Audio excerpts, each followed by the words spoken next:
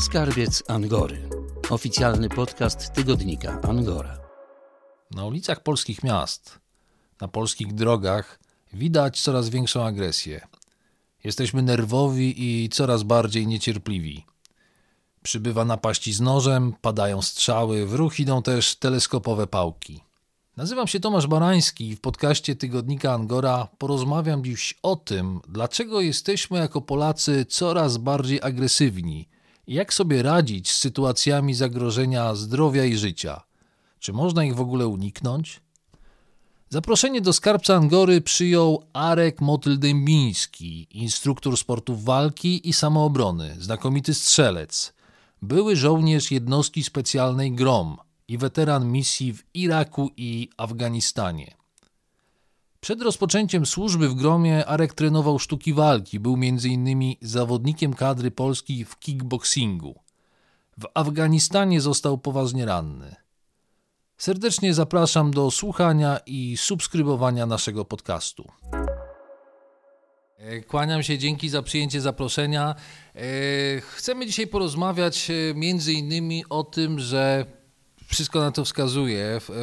Na polskich ulicach jest coraz mniej bezpiecznie. Ja nie wiem, czy potwierdzasz taką tezę? Tak, potwierdzam. Wszystko to, co się dzieje dookoła nas, ma na to wpływ. Coraz więcej ludzi traci pracę, coraz więcej ludzi przez ten okres covidowy siedziało w domu. Wiem, że już było dosyć sporo ataków. Mam jakieś statystyki odnośnie noża, bo dostaję co miesiąc od policji. Wiem, że ogólnie praktycznie codziennie jest 1-2 jakieś, nazwijmy to, zamachy z użyciem noża. Tak? Nie dochodzi na razie do żadnych zabójstw, ale już są takie sygnały, że jest tego coraz więcej. Tydzień temu akurat moja żona też szła i też miała sytuację, że wyciągnął pan nóż i że patrzył na nią, ale akurat wszyscy pouciekali z tego miejsca. Nikt nie zadziałał. Pierwsza zasada Krav Magi, zawsze mówiłem do żon, nie musi się bić, to się nie bij, ucieka, i tak też ludzie dookoła zareagowali. Tak. Mam nawet film z tego zajścia, bo żona nagrała i mi po prostu wysłała, bo się też pytała, co zrobić dalej. Mówimy o dużym mieście, tak? Mówimy o Warszawie, o dzielnicy Targówek przy szkole podstawowej. Jest tu pewna prawidłowość, że do takich zdarzeń dochodzi w jakimś miejscu częściej, w innych miejscach rzadziej. Jest jakaś norma na to wszystko? Czy niebezpieczeństwo czyha właściwie wszędzie? Znaczy niebezpieczeństwo jest wszędzie, ale są dzielnice, które są bardziej narażone na jakieś ataki, kradzieże, a są dzielnice, w których nie ma tylu, że tak powiem, ataków. Zresztą są statystyki, które mówią, że są dzielnice, w których było w Warszawie 5 zabójstw, a są dzielnice, gdzie było tylko 1-2 zabójstwa, albo w ogóle ich nie było. I nie mamy na to wpływu, nie wiemy, od czego to zależy. Postanowiłem z Tobą też porozmawiać, bo coraz więcej agresji jest na polskich drogach. Śledząc internet można natknąć się na różne filmy, że panowie stoją w korku, jadą, wydawałoby się, eleganckimi samochodami, czyli na biednych nie trafiło, i nagle wyskakują i zaczynają okładać się pięściami. Jeden wyciąga gaz, za chwilę wyciągnie nóż, a może za chwilę zaczną się strzelaniny jak w Rosji. Co ty o tym wszystkim myślisz? Tak, akurat ostatnio widziałem, że pojawił się ten film taki dosyć głośny na autostradzie do Gdańska, że 2 panów się bije. Tylko dlatego, że jeden drugiego nie chciał wpuścić, bo akurat był zjazd. No, dzieją się takie rzeczy i to jest normalne w Warszawie dosyć często. Ktoś trąbi, kiwa, grozi i tak dalej. Wiem, że paru moich kolegów miało jakieś takie właśnie dziwne sytuacje, gdzie musieli po prostu wyjść z samochodu i ładnie panu powiedzieć, że no niestety musi ich wpuścić, nie zachowywać się tak bezczelnie, chamsko i tak dalej. Tak. Nie dochodziło do rękoczynów, ale to różnie w życiu bywa. Jeden pan wybuchnie, drugi nie. To jest takie pytanie psychologiczne. Byłeś w Iraku, byłeś w Afganistanie. Sytuacja, że ktoś kogoś nie chce wpuścić na zakładkę, to jest dość błahy powód do nerwów chyba, co? Jak to psychologicznie można wytłumaczyć? Skąd ta agresja się bierze w Polakach? No, ciężko mi odpowiedzieć na to pytanie, tak? Każdy jest inny. Może sytuacje stresowe jakieś w domu, może teraz przez COVID 2 lata zamknięci, stres dodatkowy, brak jakiegoś treningu, żeby po prostu wyrzucić to wszystko z siebie, brak kontaktu z ludźmi. Spotykasz się z wieloma Polakami, którzy biorą udział w szkoleniach, które organizujesz. Te sytuacje, które przywołałem, agresja na ulicach, agresja na polskich drogach z udziałem kierowców, jak reagować? Czasami człowieka aż ponosi, żeby w jakiś sposób, nie wiem, tak jak twoi koledzy, wyjaśnić, kto ma rację. Angażować się, czy się zamknąć w samochodzie i nie wychodzić? Są zawsze dwa co najmniej wyjścia, niektórzy mówią, że więcej. Pierwsze wyjście najlepiej nie reagować, no trudno stało się, bo to jest tak, ja coś powiem, drugiej osobie się nie spodoba i już dochodzi do bijatyki, tak? Najgorsze jest to, że nie wiemy, czy pan czegoś nie ma. Ostatnia sytuacja tego nożownika, tak, pan chciał go zatrzymać, on zadziałał, po prostu nożem i zabił. Druga sytuacja z tym policjantem, tak, też wyciągnął pistolet i zastrzelił, więc trzeba się zastanowić, czy warto tracić życie tylko po to, żeby zwrócić komuś uwagę, że chamsko mi wjechał przed mój samochód, tak? No bo życie mamy tylko jedne, więc lepiej nieraz po prostu odpuścić, niech sobie wyjedzie, pojedzie i tyle, tak? No bo zawsze od czegoś się zaczyna. Ja wyjdę, no to już jest mój pierwszy błąd, bo wysiadłem z samochodu, tak? Więc no już jestem narażony. Jak on jeszcze wyjdzie, no to już może być bijatyka. Odwrotna sytuacja, ja nie wiem, opuściłem szybę, on podchodzi do mnie, nie wiem jaki mam zamiar, ja jestem w pasach, bez pasów, uderzy mnie, też jest taka sytuacja nie do końca dla mnie dobra, tak? I też trzeba wiedzieć, jak się w danej sytuacji zachować. Moim zdaniem lepiej w samochodzie, nawet jak ktoś mi kopnie ten samochód, cokolwiek zrobi, no to dostanie samochód. Zawsze mogę nagrać pana, zadzwonić po policję i mam materiał dowodowy, tak? Wspomniałeś o tym nożu. Ludzie, to też wynika z internetu, ze statystyk, zaczęli wozić i nosić przy sobie przeróżne rekwizyty, na jakieś teleskopowe pałki, jakieś szpikulce, jakieś bejsbole już osławione, o nożach i broni krótkiej nie wspominając, bo też się takie sytuacje zdarzają.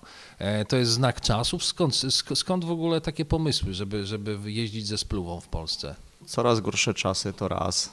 Dwa, może lepszy dostęp do różnych, że tak powiem, rodzajów broni, czy broni palnej, czy broni białej. Nie każdy potrafi się bronić, a weźmie nóż, ugodzi kogoś, to jest po prostu tylko jedno uderzenie nieraz i jest to cios śmiertelny, tak jak było to w Giżycku, bodajże chłopak dostał w klatkę, jeden strzał akurat trafił w serce, pan, który go ugodził nożem, odszedł, tak, nawet nie wiedział, że to był śmiertelne dźgnięcie, wypadek, tak.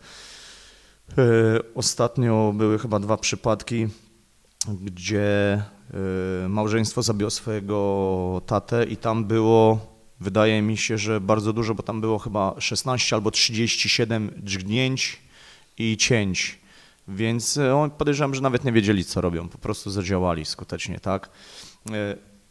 Nóż jest chyba najbardziej dostępną bronią, nie pistolet, nie karabin, tylko nóż. Każdy ma w kuchni, a pozwolenia nie wymaga, więc wezmę z domu, wyjdę na dwór, mam już narzędzie, tak. Pałki teleskopowe dostępne są wszędzie tak naprawdę, bo też nie ma żadnych, że tak powiem, przepisów, ani pozwoleń na nie, może je kupić każdy.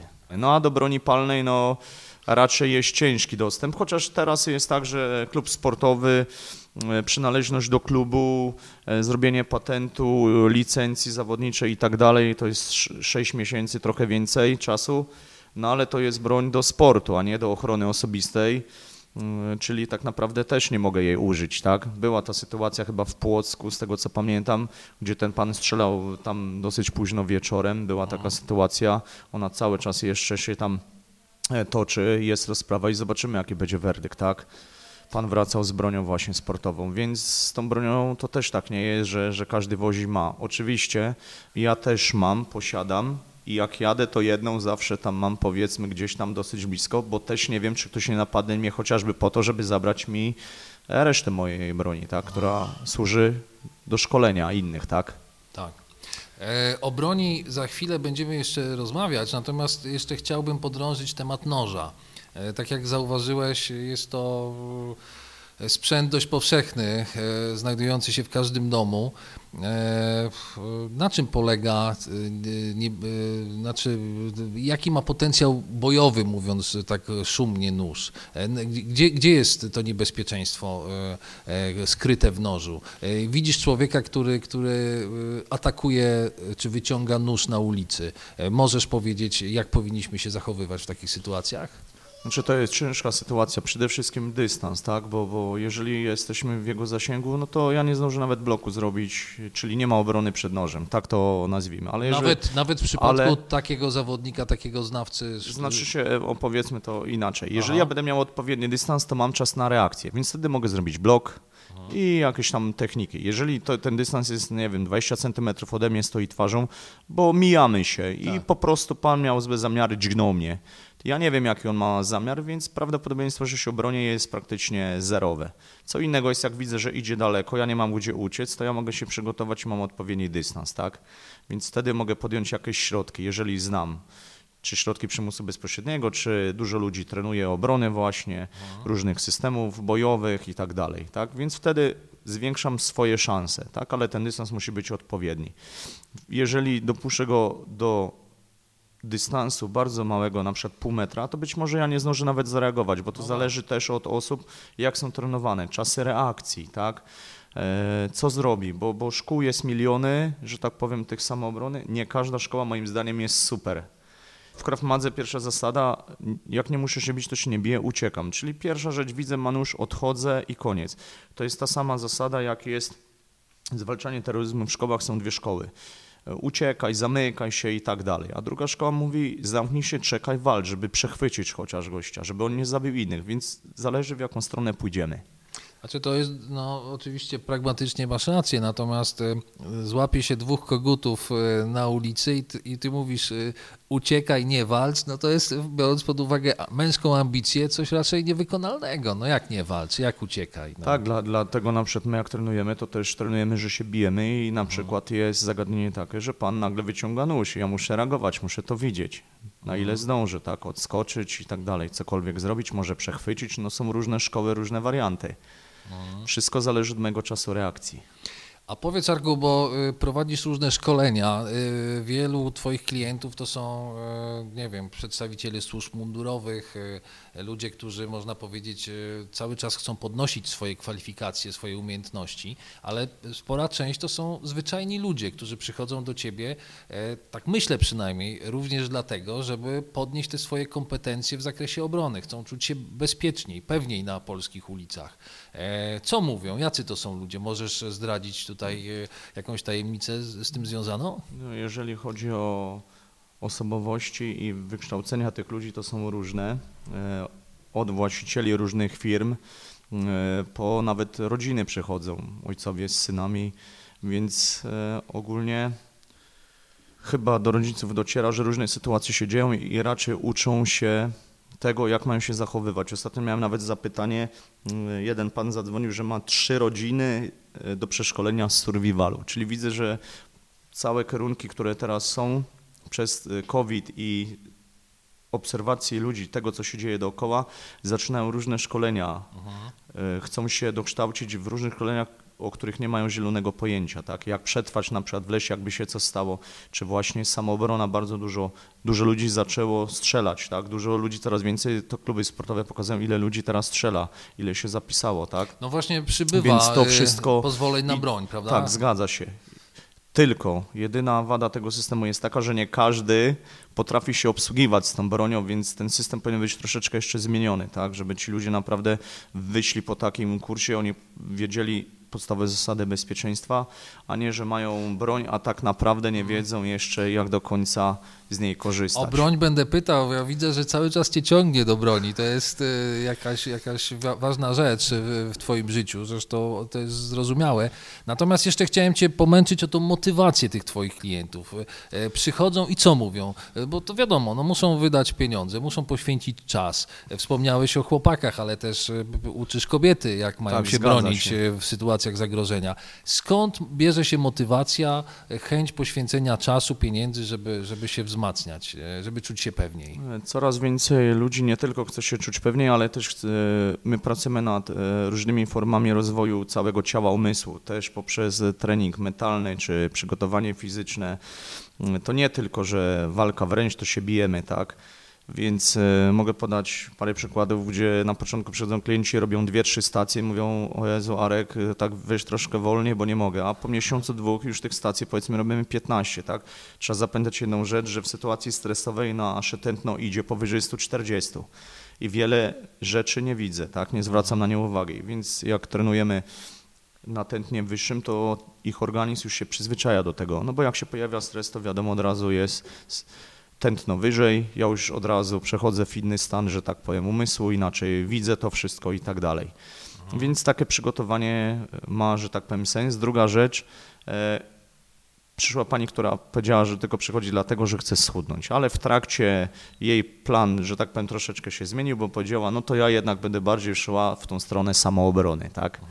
Ale przy okazji ona coś zyskała to, co chciała, bo zgubiła parę kilogramów, a przy okazji nauczyła się samoobrony. Masz kontakt ze swoimi klientami, których się już uzbierało przez te kilka lat, jak odszedłeś ze służby.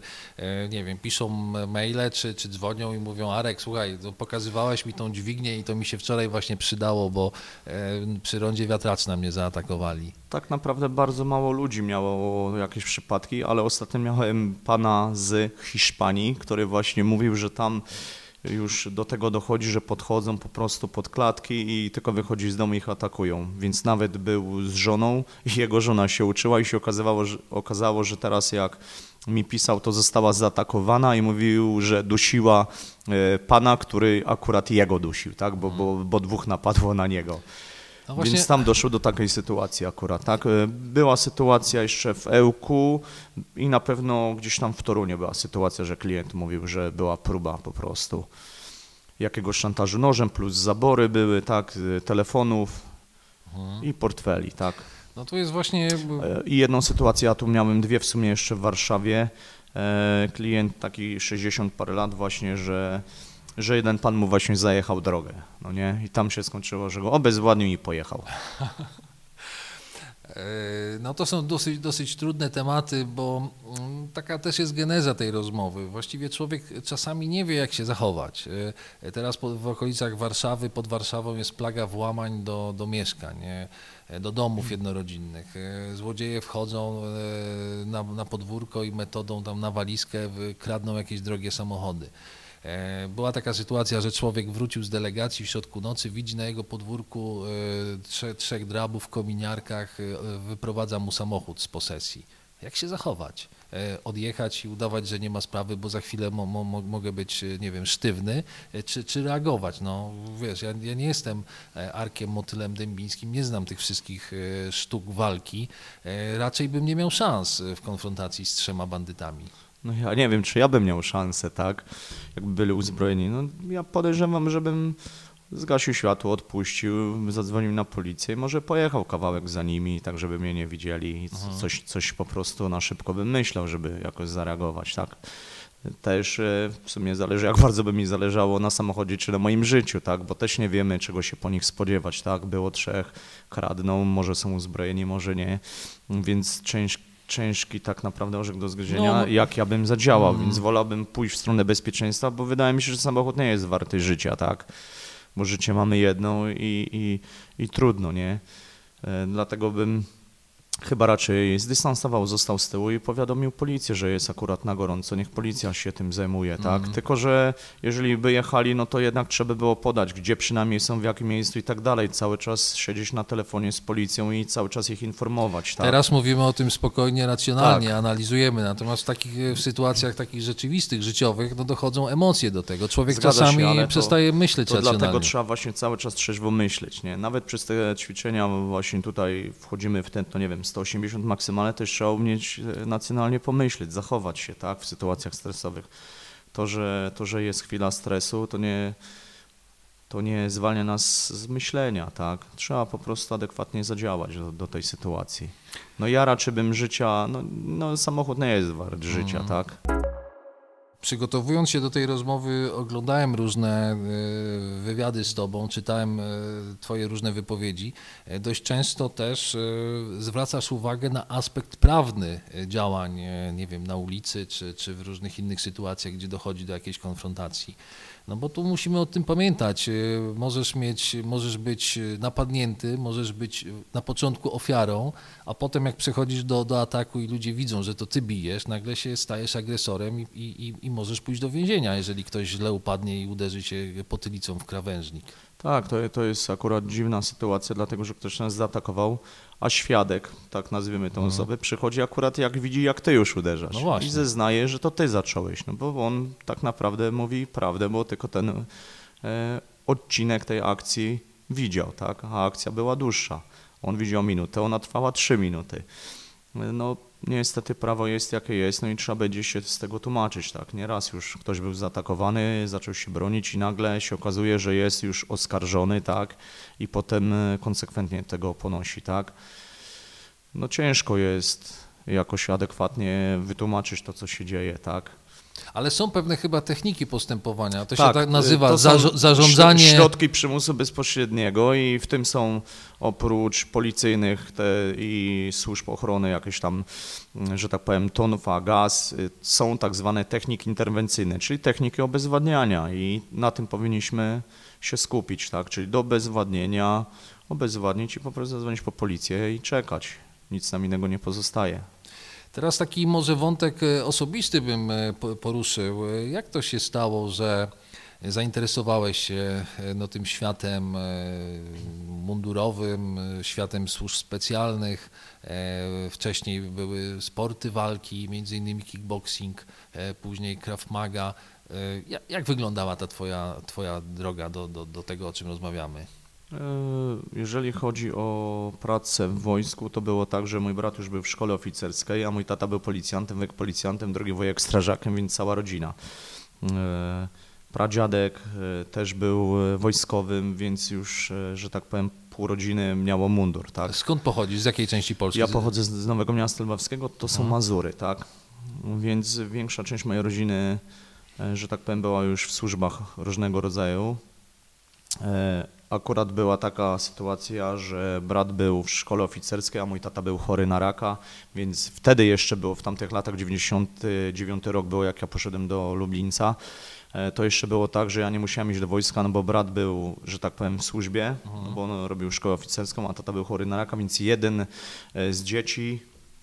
z dzieci po prostu mogło zostać w domu, nie musiało iść.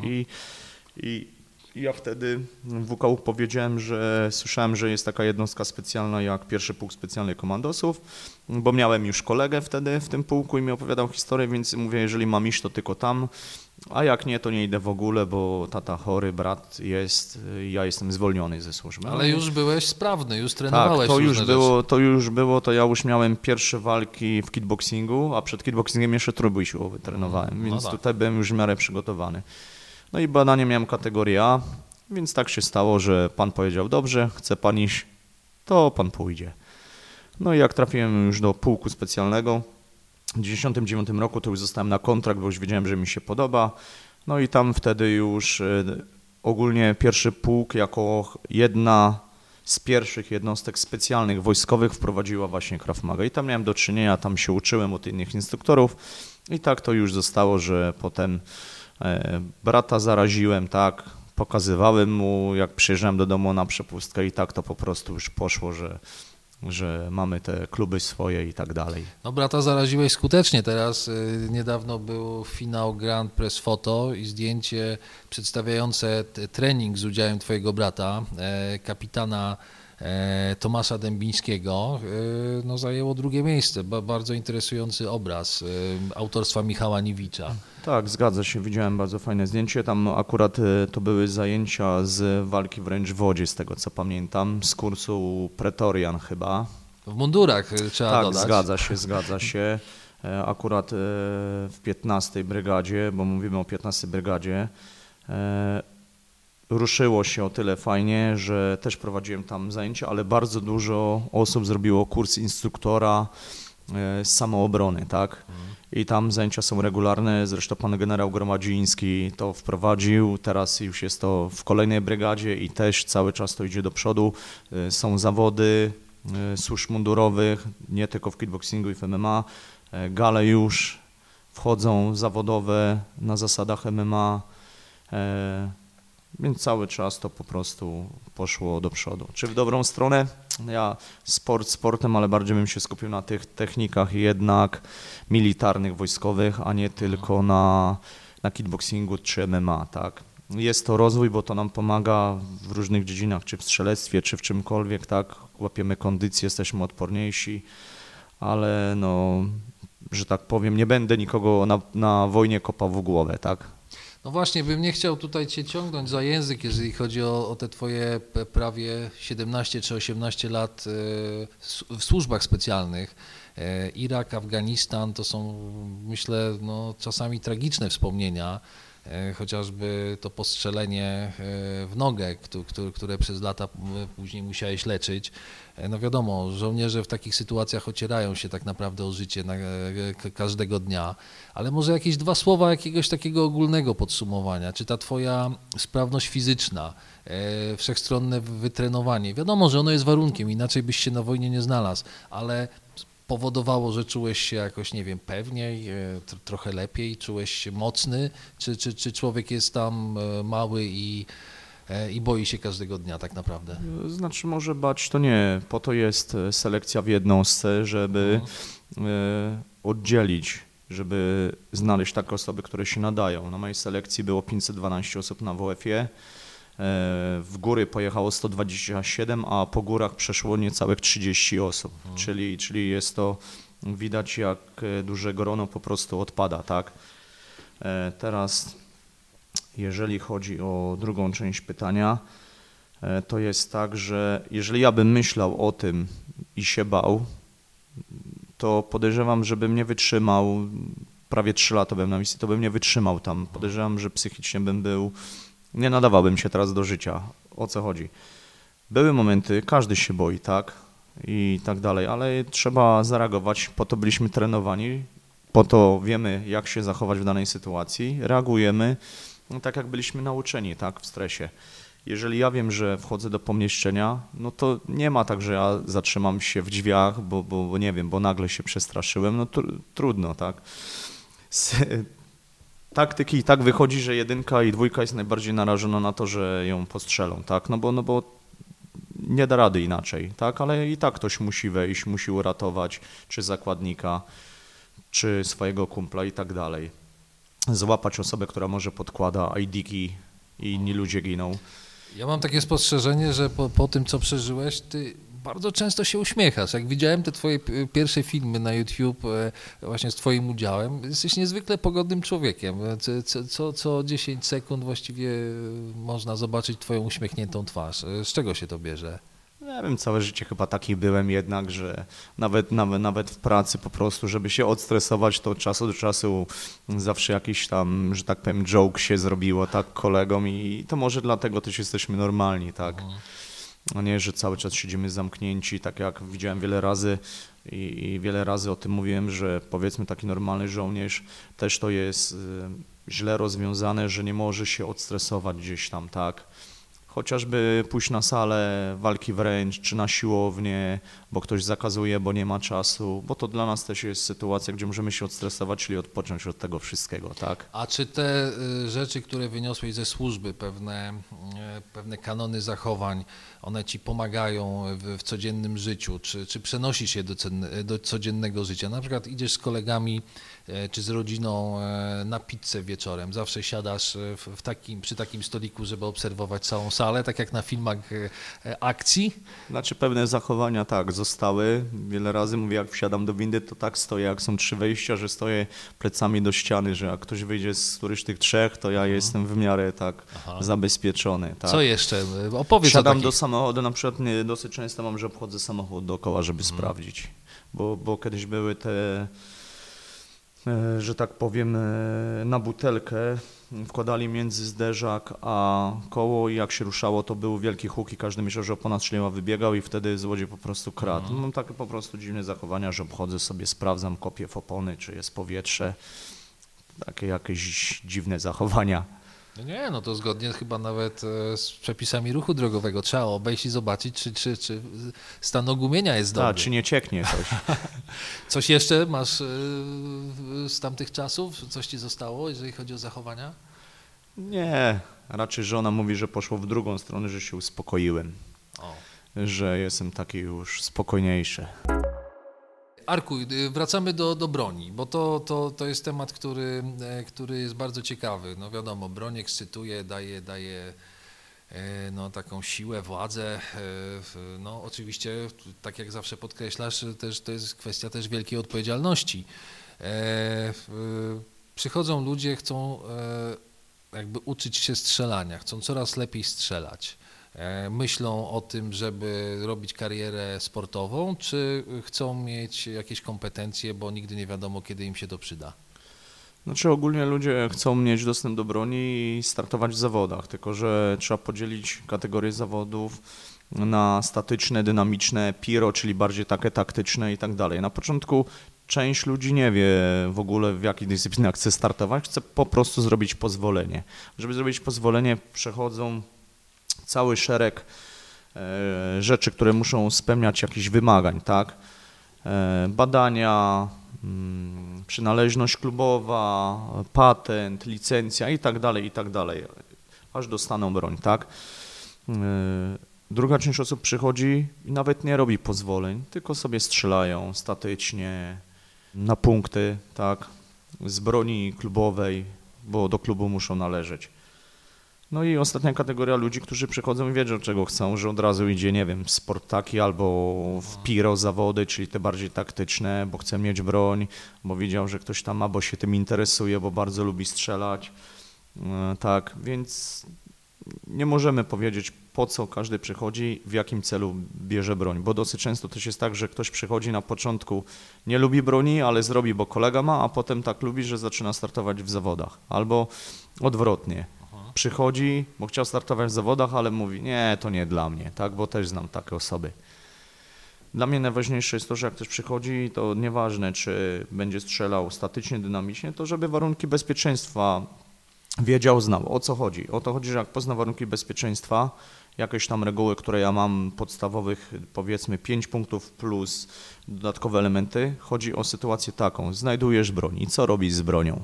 Musisz ją, wiadomo, wypiąć magazynek, sprawdzić, całą w ogóle procedurę robisz, tak? Ale ty wiesz, co masz zrobić. To nie będzie leżał pistolet, który może strzelić, bo był załadowany, tak?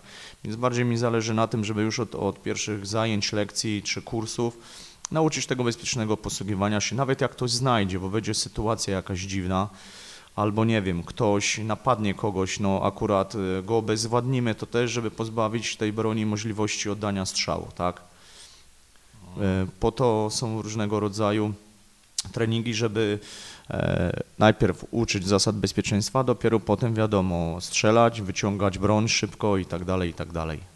No, w Polsce ta broń, rozmawialiśmy o broni w samochodach, to jest jednak dość rzadka cały czas historia i nie wiem, może niech tak zostanie, bo jak sobie byśmy pomyśleli, jak to jest, nie wiem, w Ameryce czy w innych krajach, w Izraelu, gdzie broń jest właściwie na każdym rogu, no to chyba nie jest do końca dobre i bezpieczne. Znaczy, że tak, jeżeli chodzi o Izrael, jak byłem na kursie w Izraelu akurat z Krav Magi, no to dosyć często faktycznie chodzą żołnierze, mają te karabiny na plecach, bo idą z nimi do domu, tak? Tylko tam nie jest podłączony magazynek.